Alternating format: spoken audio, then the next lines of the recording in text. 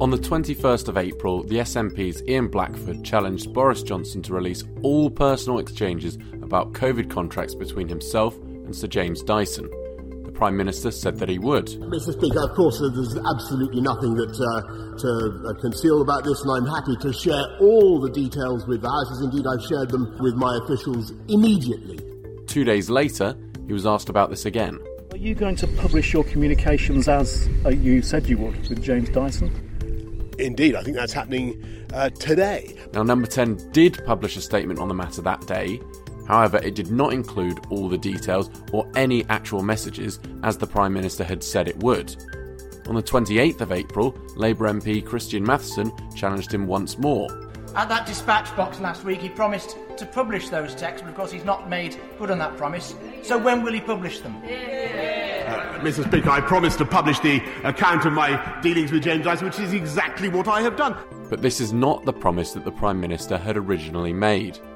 We believe that honesty in public life is important, so if a politician promises to publish something, they should do so. Elsewhere, an article in The Guardian this week claimed that public support for the Conservative Party had fallen following weeks of revelations about lobbying, the refurbishment of the Prime Minister's flat, and the latest row with his key former advisor Dominic Cummings. But these poll results are based on interviews that took place between the 16th and the 22nd of April.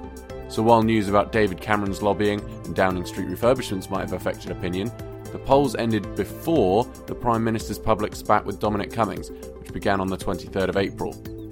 Following publication of our fact check, The Guardian has amended its article.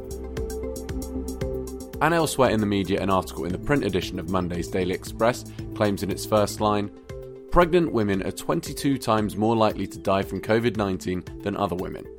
But what the study actually found was that pregnant women with COVID-19 were 22 times more likely to die than other pregnant women that didn't have COVID.